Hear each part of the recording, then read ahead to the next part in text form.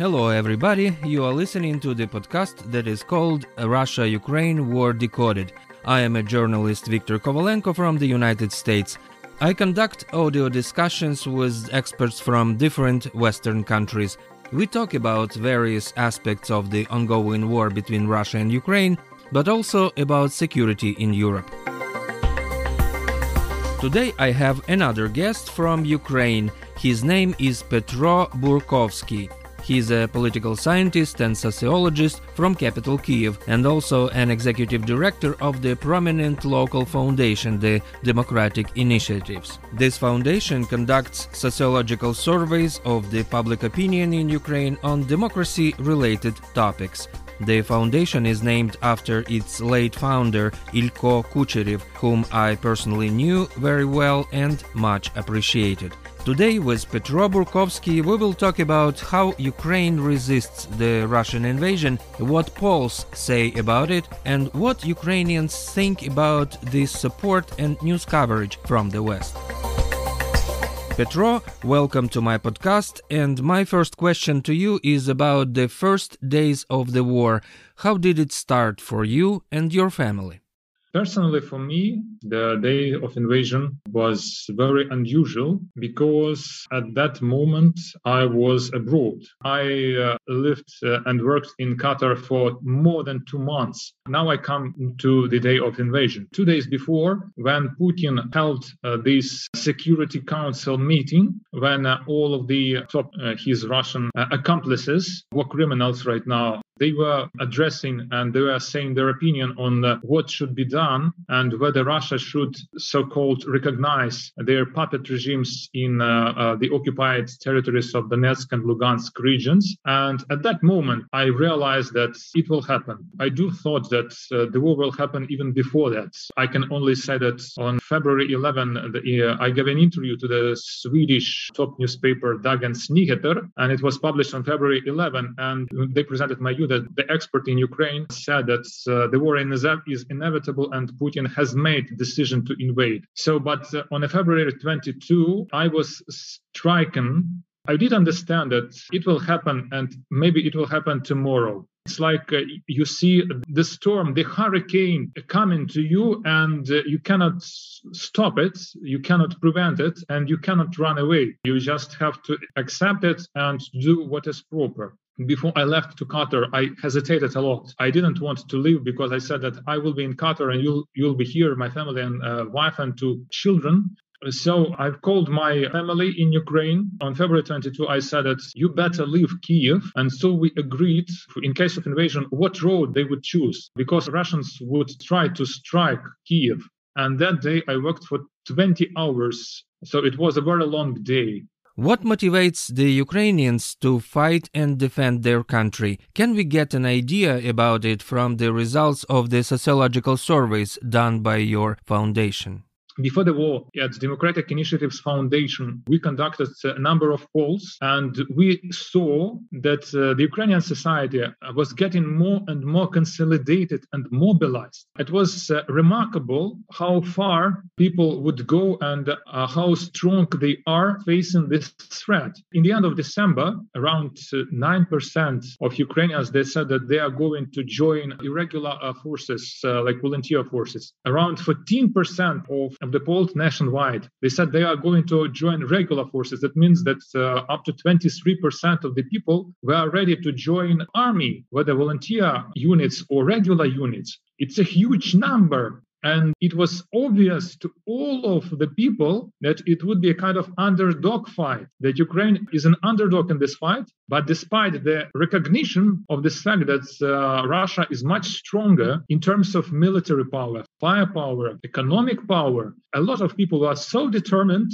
to fight against invasion that it gave us a very strong sense of hope that it won't be at all an easy walk for the Russian troops. Moreover, in January, when we met and presented these and other results that showed a great strength of Ukrainian society, a great readiness to sacrifice, even despite the all odds, to sacrifice their lives, their material welfare for the sake of defending the country and defending the family, And we met with a number of embassies and ambassadors. I can mention Canadian, German, and French ambassadors or high embassy, staff. We also met with all representatives of all European Union members on the premises of EU delegation in Ukraine. Like more than 30 people were sitting in the room, and together with other experts, some of them presented the military aspects of defense. I presented the social resilience aspects. In many cases, whether it were personal meetings with ambassadors or big meeting with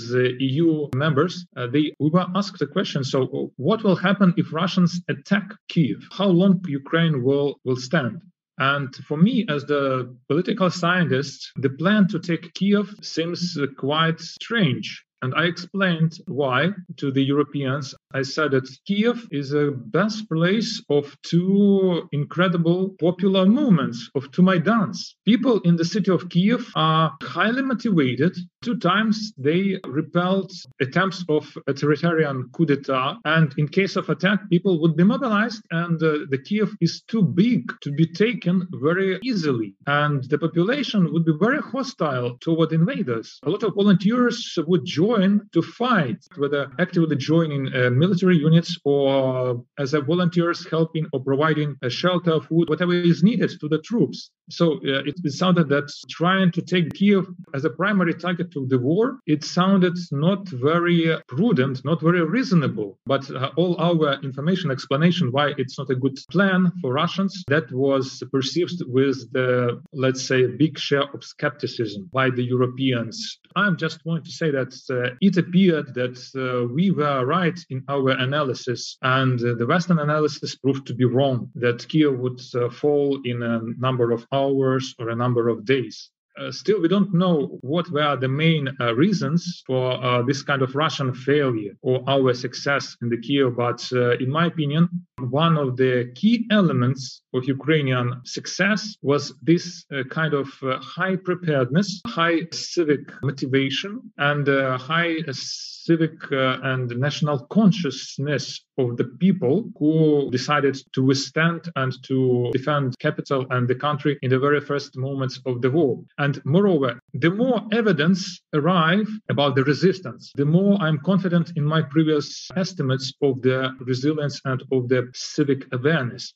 For instance, right now you can find videos of the journalists working in the Sumy region. This is the northeastern part of Ukraine, one of the regions which also was invaded in the very first day. So what local people are saying about the first days of invasion?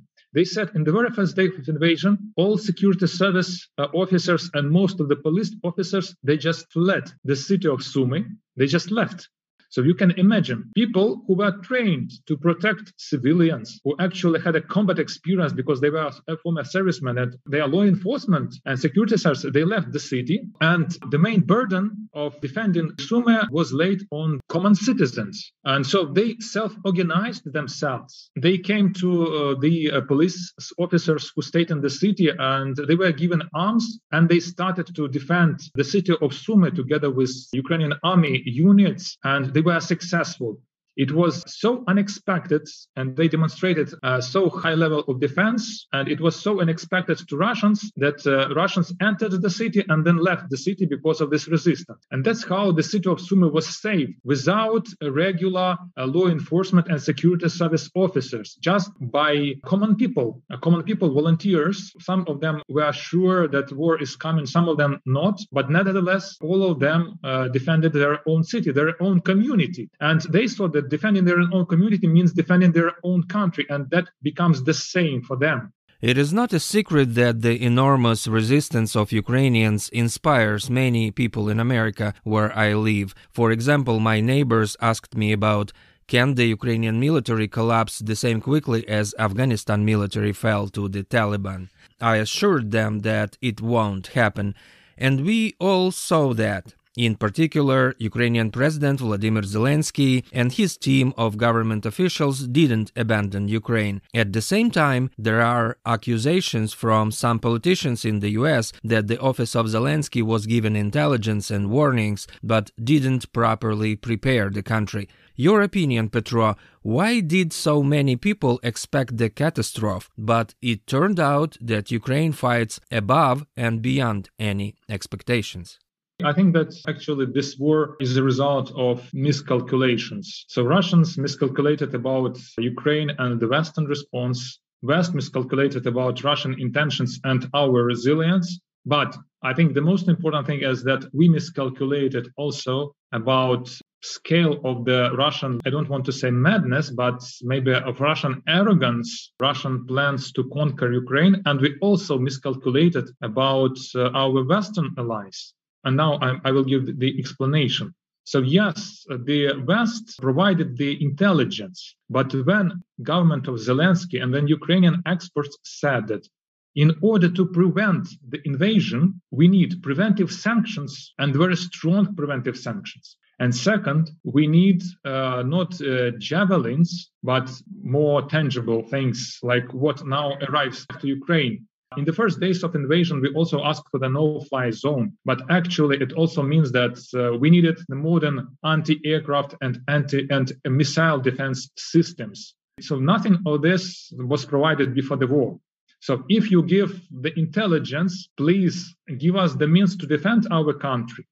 Yes, I think that Ukraine was not given this kind of sophisticated lethal equipment because according to intelligence assessments, Ukraine should have fallen in the very first days of the war. So in this respect, I think that Putin had an upper hand in his relations with the West. Since 2014, Putin, like Hitler in the last century, he communicated with the West with kind of bluff and bet. So as you know, Hitler won in the 1938-39 due to his bluffs and bets with the West. That was described by French sociologist Raymond Aron. I think the same has been done by Putin. So since 2014, Putin made a bet openly and he communicated his bet to the West that he betted on the thing that Ukraine as a state would fail because of the internal problems, political problems, the economic problems, that soon Ukraine will collapse and that Ukraine inevitably would fall into the exclusive sphere of interests of the Russia. So Putin communicated to the West, you should not invest in Ukraine because it would be a lost investment and a lost assistance because anyway, Ukraine will be mine because of corruption, because of economic underdevelopment, because the society is divided. There are many people who want to live in Russia and so on and so forth. All of these Russian errors. That was the bet. And the bluff, the second bluff, it's very important. So from 2014, Putin bluffed that I am capable of destroying Ukraine before you can supply Ukraine with the weapons and before Ukraine would use them against me. So that means, so don't supply weapons to Ukraine because anyway, I will win, I will prevail, and I will punish you for what you tried to interfere into my sphere of influence. And if you go back to the 2015 and read very carefully what French President François Hollande said, what Angela Merkel said, they bought this Putin's bluff. They believed that they cannot help Ukraine enough and Ukraine cannot resist Russian power and Russian might, and Ukraine should bow to the Russian pressure and should accept the Minsk agreements. And right now, Putin continued his bluff that he can destroy Ukraine before Ukraine will be too strong to defend itself. Right now, what we are seeing is that Putin is losing his bluff. Now, even the Western government see that more weapons came to Ukraine, the less chances Putin has to prevail. This conclusion arrived at a very high price for Ukraine. Also, collateral damage. Collateral damage is the Ukrainian trust in the West. In the United States, especially in Germany, Germany would never restore its soft power. Germany had a very big soft power in Ukraine. Now its soft power is in ruins. And now it's an open question whether the West would allow Ukraine to win the war and to restore territorial integrity, because it also seems that the moment Ukrainian troops approach Crimea, then there will be pressure from the West to stop and not to invade Crimea, because the West would be afraid of nuclear conflict with Russia. And Russia will try to use the nuclear blackmail in order to keep occupied Crimea. So there are many questions and very few answers. We also see that Europe is divided in respect to the energy security, in respect to the harsh sanctions against Russia. And still, they think that at some time in the future, relations with Russia could be restored, although our research is showing that it's just unbelievable that in any next 4 or 5 decades, relations between Ukraine and Russia would be restored, unless Russia recognizes all the crimes committed and would recognize it in a way how Germany recognized its crimes made during the Second World War. My next question is about political messaging and narratives, because you work with them as well as a political analyst. Recently, I read several opinions of Western experts that Ukraine is starting to win the information war, and Russian propaganda is not as effective as before. I'm more cautious and won't say that Ukraine definitely achieved informational successes, especially abroad. A lot of things to be done in this regard. What is your opinion from inside Ukraine? Are you winning the information war or not yet? A good question. First, I think that Ukraine definitely was winning informational war in the first months of the war because of the mere fact that Russia was so arrogant and so confident in the quick victory. And in the first months of the war, until the beginning of April, they were saying about success while Ukraine was not falling. Therefore, the successful defense gave Ukraine more credibility in the eyes of the Western audience, that even skeptics and opponents of Ukraine had to concede that Ukraine much stronger than it appeared, and that the Ukrainian point of view should be respected and should be listened to. Another argument on the Russian side is that the Russian army is bigger. Russia is bigger itself. Russia has more resources, economic, while Ukrainian economy is in a very bad shape. And this argument that Russia is much bigger, it means that it can prevail in the longer conflict, is very appealing because it seems to be based on the facts. However, when I tried to explain why Russia cannot prevail, and when I tried to explain it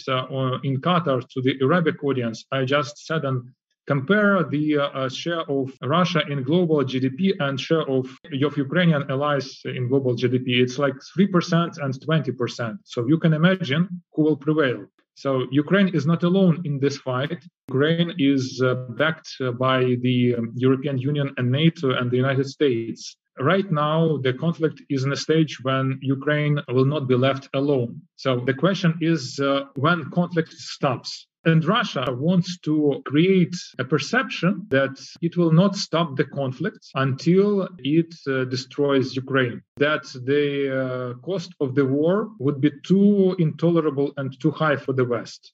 I can tell you that Ukraine can survive, and our opinion polls this year, we conducted 2 opinion polls in May in Western and Central Ukraine, and we also conducted polls this August in all regions except frontline areas and occupied areas. What we see is that society is highly mobilized, and the majority of the people say that they are ready to sacrifice their welfare for the sake of defense of the country. So I can be pretty confident in the Ukrainian people. But at the same time, we don't know what are in the minds of the European government, what kind of sacrifices they are going to make. We're pretty sure that the Baltic countries, Poland, Czech Republic, Slovakia, Romania, these countries are ready to help Ukraine, but we don't know what would be the position of the new Italian government after elections.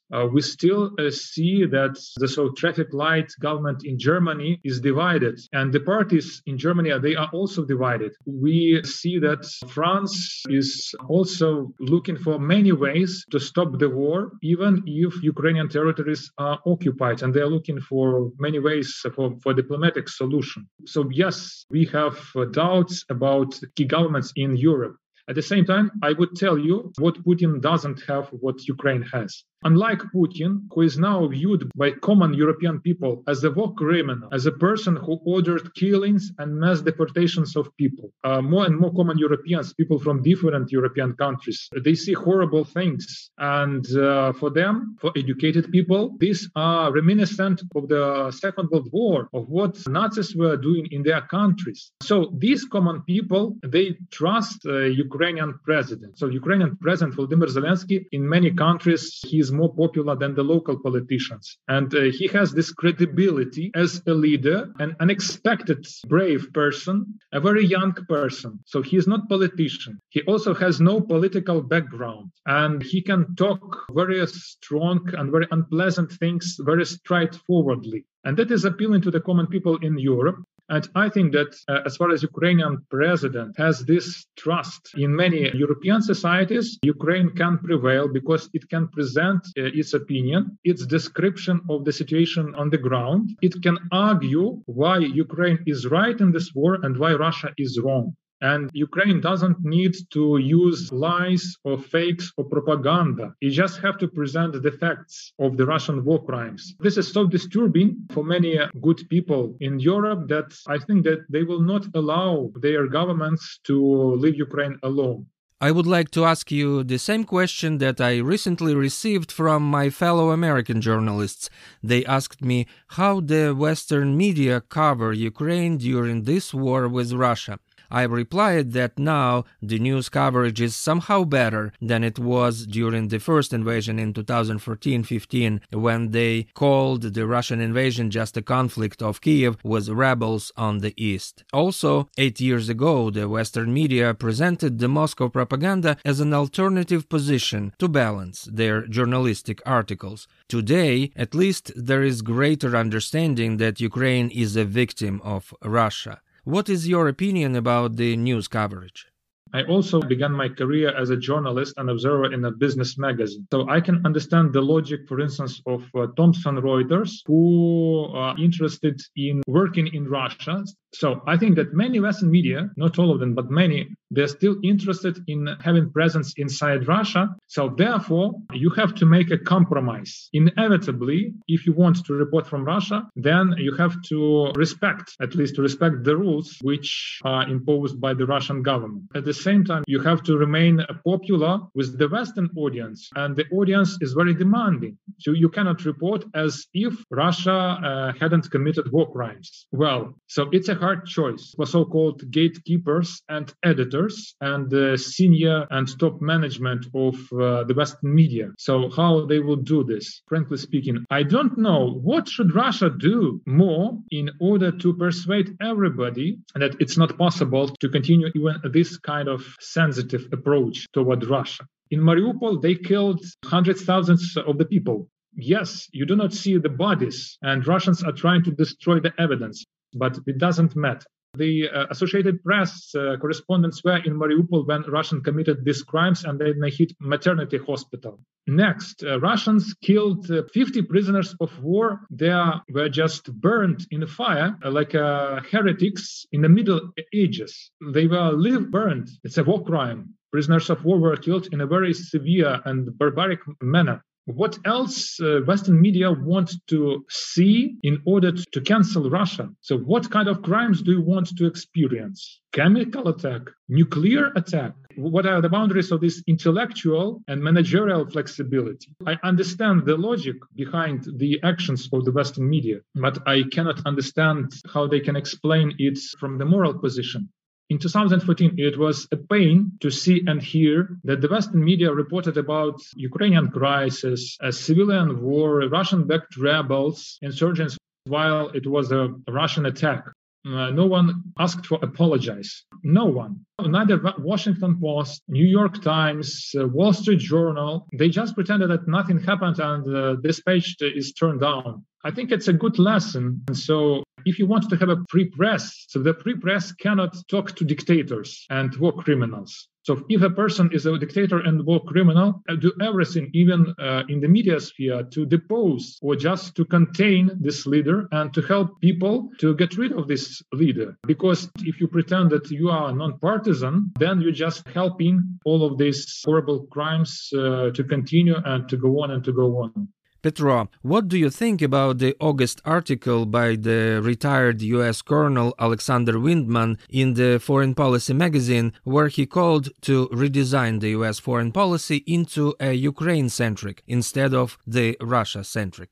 I read this article, and I'm very grateful to Mr. Wildman and to all Americans who try to raise their voice. What I can tell you, in the 90s, there was also American scholar Sherman Garnett, and he prepared a book on a keystone in the arch about Ukrainian security. And he wrote that when Russia became stronger, it will try to retake Ukraine. And one of the mechanisms to prevent the conflict, he said that there should be a triangle of relations, Russia, the United States, and Ukraine.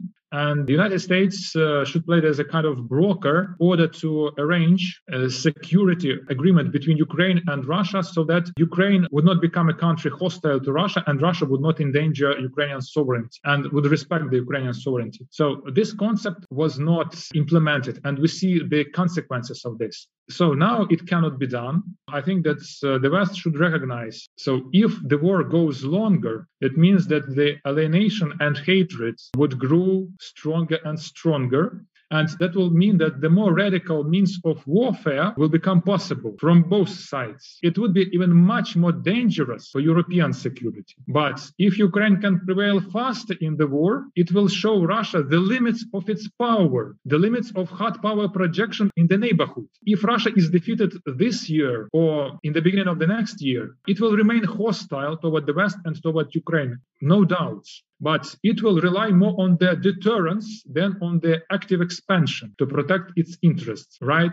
But if the war continues, then Russia would be encouraged to become more aggressive, especially toward the West, because Russia would see that the problem is not about Ukrainian resistance, but about huge Western assistance to Ukraine. And Russia will try to stop this assistance by any means. And if the West really wants to avoid nuclear confrontation with Russia, it should help Ukraine to defeat Russia as soon as possible and to stop this war. I hope that in the beginning of September, the Ramstein meeting would show that there is a consensus to increase dramatically assistance to Ukraine and to prevent this very dangerous escalation and continuation of the war.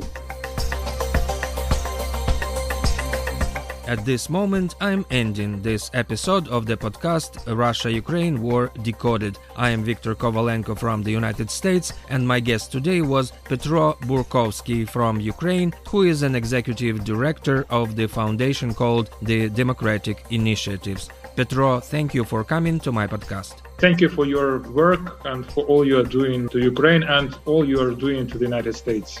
We really appreciate it. Please support this Ukrainian podcast by donating to my PayPal so I could offer you more interesting audio discussions in the future. Besides donations to my PayPal, you can subscribe to small monthly contributions through the Anchor website. I say goodbye, so long.